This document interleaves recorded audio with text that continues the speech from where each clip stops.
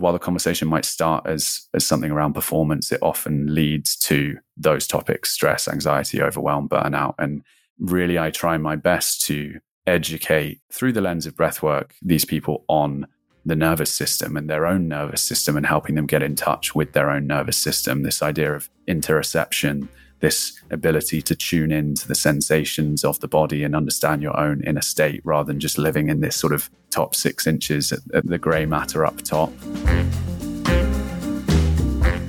Hello and welcome to Unsaid at Work. I'm your host, Catherine Stagg-Macy. I'm an executive and team coach, and I'm interested in the conversations that we don't have at work. This episode is the second part of a conversation with Jamie Clements about the healing power of our breath. If you haven't listened to the first part, this isn't going to make a lot of sense. So stop this and go listen to part 1, and we'll be here when you get back. Part 1 is where Jamie explains what we mean by breathwork. It's a big umbrella term. He has a sort of framework of 3 different pillars. It's very useful in understanding that. And he paints a very inviting picture as to why we should be paying more attention to the 25,000 breaths we take every day. So as I say, this is part 2. Do go and listen to part 1. If you have listened to part 1, yay, let's continue that conversation. And in this episode, we get to talk more about the success that Jamie's had with working with corporate folk. How do they sustainably make changes? Their language is very much around leadership optimization. I think I can relate to that. How to focus on breathwork and nervous system regulation to really combat stress and anxiety and burnout, something I see so much of in the clients that I work with. So I can see so much value in understanding this as a tool. We get into how breath also can send you into altered states of consciousness, a lot like what you might get with psychedelics. And also some of the psychedelic research suggesting some of the similarities between the physiological responses in an altered breathwork state to that of what happens in psychedelics. I found all that really interesting stuff. And we finish off with some online resources that you can access if you're curious to take this a little further for yourself, including some of his own resources, which I've tried out and which are great. So now let's drop into the second part of my conversation with Jamie Clements. I'm really comforted, I think, to hear that it took you 6 to 9 months as well before you had that real big catharsis. Yeah, it's funny. I will continue. Definitely. Yeah, I always think it would be so much more compelling as a marketing narrative for me to say, oh, it all happened in my first session and it can happen for you too. But it's just, it would be a lie. And I think it also creates a slightly different narrative to say, okay, there was enough in it for me that kept me coming back. And eventually I got to that point once I was able to let myself go there. And there's a lot of lessons to be found in that journey with it. Maybe people are similar to me, but it was a very similar experience with 5 Rhythms. I started, which is a sort of movement meditation practice for those who don't know. And some people go along in their first session and have a real transformational experience in the surrendering into the music and the process and the movement meditation that it is. And like 5-6 years, and it was like sometimes it was good, sometimes it was bad. I'd project all my stuff onto didn't like the music, didn't like the teacher, didn't like the heating, couldn't move with what was there with me, but I kept going back. 10 years later, I'm now training as a 5 Rhythms teacher. But I think you've got to trust your instinct. Even my brain doesn't make sense of this. Does my body go, there is something good in here for me? And that can be enough sometimes. Yeah, definitely. Do you have a story that you could share about some of the sort of corporate people that you've been working with and their journey?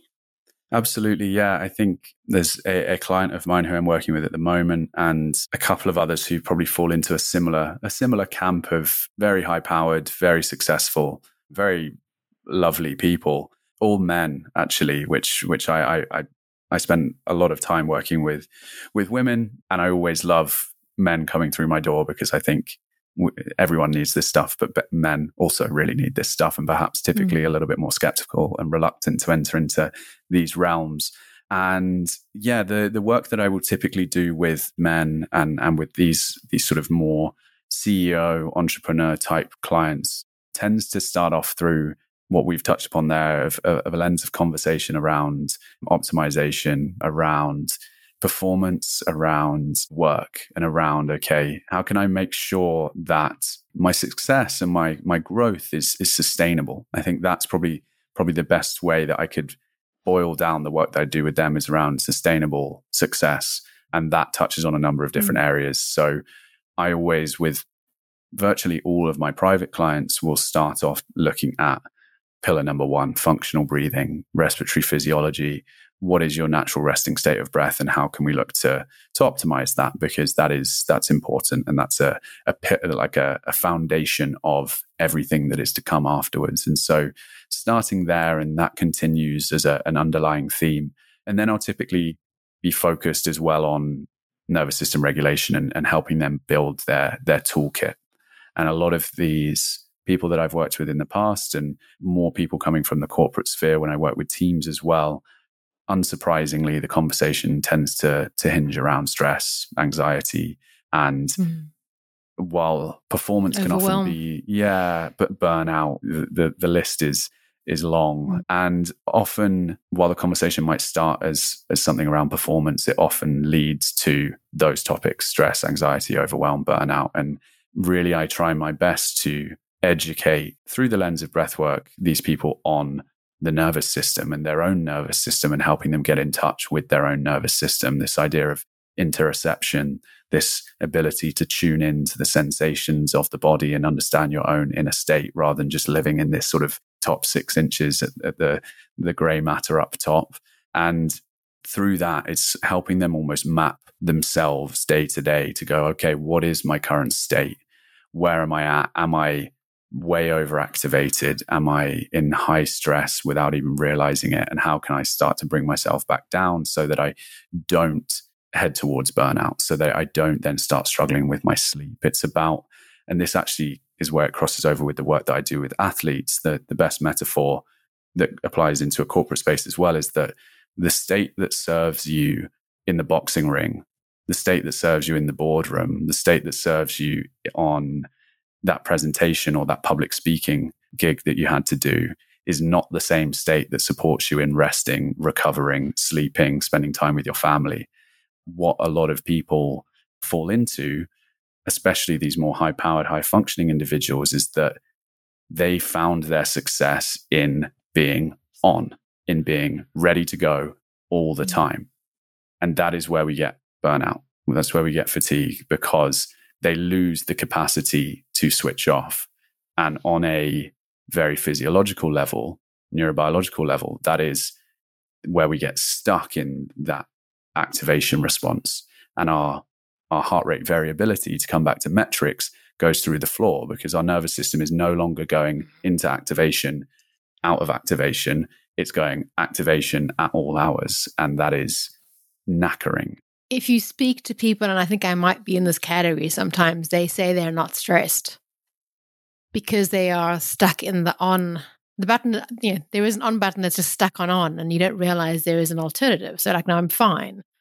So this is why your work is so important, is understanding the small range that you've limited yourself to, or you're operating in, and how far into activated it permanently is. That's so interesting.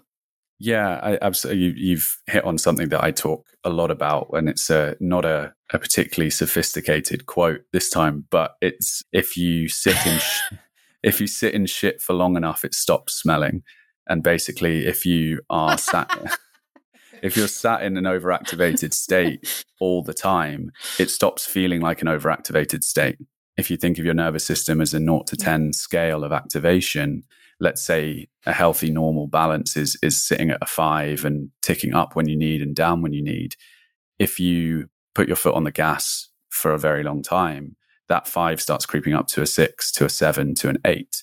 And if you're then sitting at 7 and 8 all the time, you're producing adrenaline, you're producing cortisol, stress hormones moving through the body, but you're still there when you're sat on the sofa watching TV and you're going, oh, I'm resting. Your body and your mind and your nervous system are not resting at that point. And that is the problem that we get ourselves into, is actually the inability to switch off. And there's a good friend and colleague of mine called Ollie Patrick, who is a master of this work. And he says that actually our issue as a society isn't too much stress, it's the absence of rest. And that for me is the kicker, because stress isn't the problem. we demonize stress. Stress is certainly not the problem. It's a lack of healthy rest. It's a lack of healthy recovery. And that, I think, is what I always try and sort of reinforce with everyone that I work with. And the beautiful thing of this conversation is breath is the way into understanding where you're stuck and how to get out of that. Yeah. I want to double click on the sort of the third pillar there of altered states, because I think for a lot of people, if they have any understanding of that, they're thinking like, what, drugs? Like, what do you mean by altered states? That the fact that we can reach altered states in ways that don't involve drugs is probably new to people. Mm. Can we talk a bit more about what's going on in an altered state?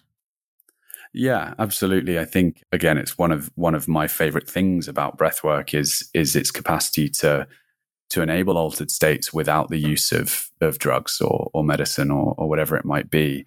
The reason that I'm quite, and a lot of my colleagues in this space share this, we're mindful of not using the term psychedelic states or labeling the state as anything in particular. There is certainly crossover between some experiences you can have with breath and experiences that you can have with psychedelics. But altered states of consciousness simply, for me at least, boils down to any experience of consciousness that is non-ordinary.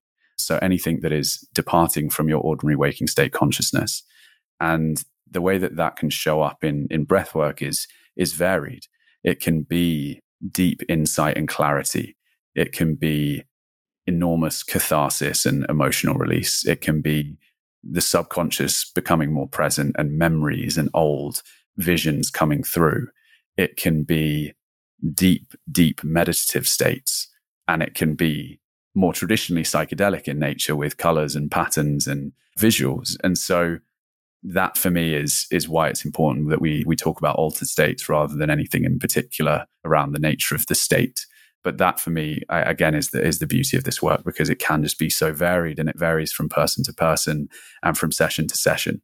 And through the breath and modalities like you mentioned with holotropic breathing, I work with something called conscious connected breathing. There's lots of schools within this realm, but they all work off a similar intention, which is using the breath to create this experience, this journey of an altered state of consciousness.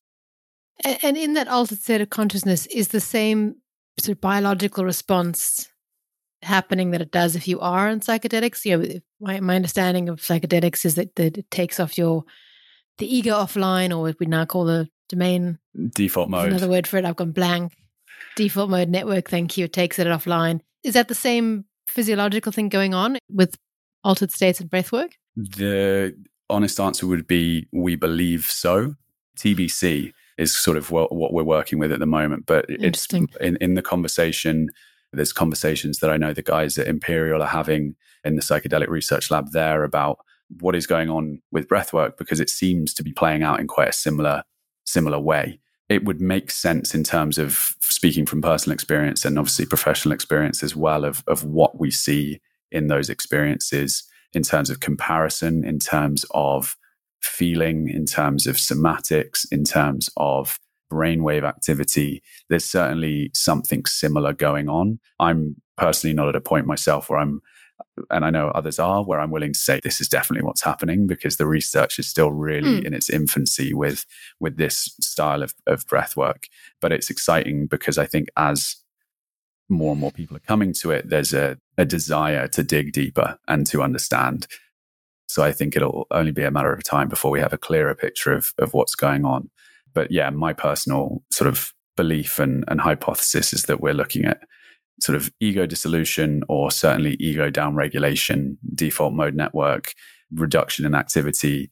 We do know that we are reducing blood flow to the brain in specific areas. Whether that then links up with ego and default mode network is still sort of, again, TBC, but it's an exciting conversation to have, because I know that there are lots of people bridging the gaps between the two. And obviously holotropic breathwork itself was born out of Stan Grof's work with LSD. And so naturally the two have been bound together for the best part of 60 years. To say a bit more, I think people won't be up to date on Stanislav Grof and Stan Grof origins and the LSD. Yeah, one of the original in the US, original LSD researchers and proponents of that work in terms of the healing potential of LSD and psychedelics. And when this is a shortening of the full story, but when all of his LSD got taken away, he sort of scoured the world looking for ways to create similarly healing altered states of consciousness and discovered breathwork and established a school of holotropic breathing. And that's been one of the core schools within this deeper end of the breathwork spectrum for a very, very long time now. And I love holotropic as a term because it comes from the Greek moving towards wholeness. And that to me sums up what is going on and the process that it's uncovering. So yeah, I really love the notion of breathwork as holotropic as a modality. And just to be clear, for people who aren't up to, when Jamie says that he lost his LSD, it got caught up in the war on drugs and LSD research, of which there was a lot going on at the time, got shut down. And some very exciting, potentially positive work was coming out of the use of LSD in the application of in a therapeutic sense. Yeah, I find it so interesting that this was a sort of I mean, what a gift, right? That it came out of that. What I think is a disaster, though it's a perspective. A setback. A setback. It's so interesting. If people are curious, hopefully we've piqued people's curiosity. Where would they start doing any of this work or exploring how to do this work? What would you suggest? Yeah, there's a huge wealth of resources online now, both through myself and just more broadly. YouTube is always a good starting point with this stuff. I think both in terms of breath education, breath awareness, the first couple of pillars of simple breathing techniques and exercises. Most of the mainstream meditation apps have brought in the last couple of years their box breathing practices, their breathwork practices into that. They're unlikely to go very deep into that third pillar. And I would say, while it is possible to experience that third pillar online as a self-practice through YouTube, through practitioners who are providing those services and through certain apps as well. For me, when it comes to that depth of experience, the most effective way to experience that is in person. It is either one-to-one or in group. They provide different things, obviously, given the dynamic there. But I would really, if people are curious about that, I don't think anything can quite match the real in-person experience because there are things as well around safety, both physical safety, psychological safety that have to be thought about once we get into that deeper end of the spectrum. And I think that is something that needs to be taken with great care. And as well, on a more, I guess, pragmatic level with a self-practice of that kind of breath work is if you're on your own at home doing it via YouTube, there's only a certain level of depth that you might be able to go to because part of your brain is going to be making sure that you're still safe and that you're still okay. Whereas when there's facilitation, you can sort of hand over some of that responsibility to the facilitator to say, okay, this person knows what they're doing. I can relax and surrender into this experience because that's where the good stuff lies. If the mind's still ticking over going, oh, this feels weird, or am I doing this right? Or am I going to be okay? Then the depth is mitigated. Because we are wired to keep ourselves safe. And so I'd really encourage people, if they do want to dive deep into that work, to find a space to do that in person, as hopefully you can attest to as well. Yeah, I was going to say completely the same. There's no chance in hell that I would have done the depth. I think there's more for me to come, but without being facilitated, I wouldn't have done it. I wouldn't have gone there. And I think the entry level is interesting around pillar 1 and pillar 2. I think that's probably why I was even curious. Like I'd done box breathing and it has worked for me. And you're like, okay, there's something in this stuff. And I'd point you to some of your own resources, which I've just started your 21-day breathwork course. I'm doing the live version. I think that'll be available beyond that as a self-paced course. Is that right?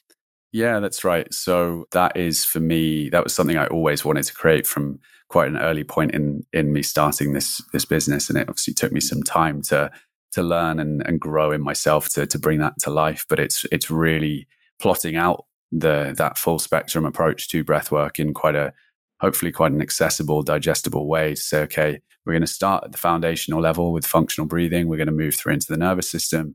And then we're going to dip our toe in that deeper end of the spectrum so that someone listening to this conversation can go, oh, I quite like the sound of all of that. It all sounds like it could be of use to me. And so giving enough so that people can get started on that breathwork journey, or if they already have a certain amount of experience, can deepen it a little bit further. And with that, I always try and marry up the knowledge and the understanding and the education with the applied art and science of it and the practical side of it. Yeah, I'm loving it. It feels very, right from the first lesson, you're learning about yourself. It's not theory. It's like you're learning that my own numbers, my heart rate variability number on the lesson 2, I think it was. You're like, oh, wow, okay, I need my aura ring. So it was you. I can blame you for having me actually going and buying it eventually. I will put a link to that in the show notes. I think it's a great resource to have. And you also work with corporate people going, oh, I wonder if I could bring Jamie in for a retreat or an offsite, or to work with one of my senior leaders who needs help. That's the kind of work you do as well, right? Absolutely, yeah. It's probably some of my favorite work that I do, to be honest, is going into businesses and being invited to share this stuff with people, because again, there's always a vast array of levels of openness in a setting like that, and I take great pride and pleasure in breaking the skeptics, or at least winning them over a little bit more, and planting a seed, bringing them all. Yeah, no, I love offsites, just one-off workshops, little bits and pieces like that. I thoroughly enjoy. Oh, beautiful. You even got a retreat in Portugal in August, which I won't make, but I'm going to be in the next one you do, because that just looks completely amazing. I'm very excited. I'm hoping you're going to do more of those. Yeah, absolutely. I love my extended retreats, because I actually went to a breathwork retreat in Sri Lanka before I started teaching, and that was a real catalyst for me getting into this space as well. And so I like to create similar spaces where people can have such amazing experiences with a one-off deep dive, but we do that over 5-6 days, and the amount that people can get in that container is mind-blowing. I'm still in touch with people who came on my first retreat whose lives have changed dramatically because of what they found inside themselves ultimately. Wow. Love that. Grateful for the work you put out in the world, Jamie, and being a beacon of taking control of ourselves and living better lives. So thank you for your work, and thank you for being on the podcast. Oh, thank you so much. I really appreciate you having me, and likewise, I really appreciate your work, and it's such a pleasure to have this conversation. I could really resonate with Jamie's comment about the issue isn't too much stress, that it's absence of rest. I think that's a great reframing of stress. The theme of stress comes up a lot in coaching, and I know how hard it is to look at how we rest. This idea that if we're sitting down, that we must be resting. There is so much simplicity in tracking our breath as a signal for what's really going on in our body, in our nervous system, and telling us how rested we really are versus what our mind thinks we might be. And so if you want to go geeky like me, getting an aura or a whip ring is really going to help with that. And if you do, let me know how you get on. I hope this episode has got you curious to explore how your breath can improve your well-being, and perhaps you just start with some noticing, or perhaps you want to do a dive into a facilitated session. Certainly the in-person experiences are very powerful. If you're London-based, check out Jamie's website. He does quite a few in-person group sessions in London. He also has a 21-day breathwork course that I'm currently working my way through. It's a sort of self-directed course, and I find it a very helpful introduction to this topic. But whatever you do, my friend, keep breathing. And until next week, this is your Wing Woman signing off.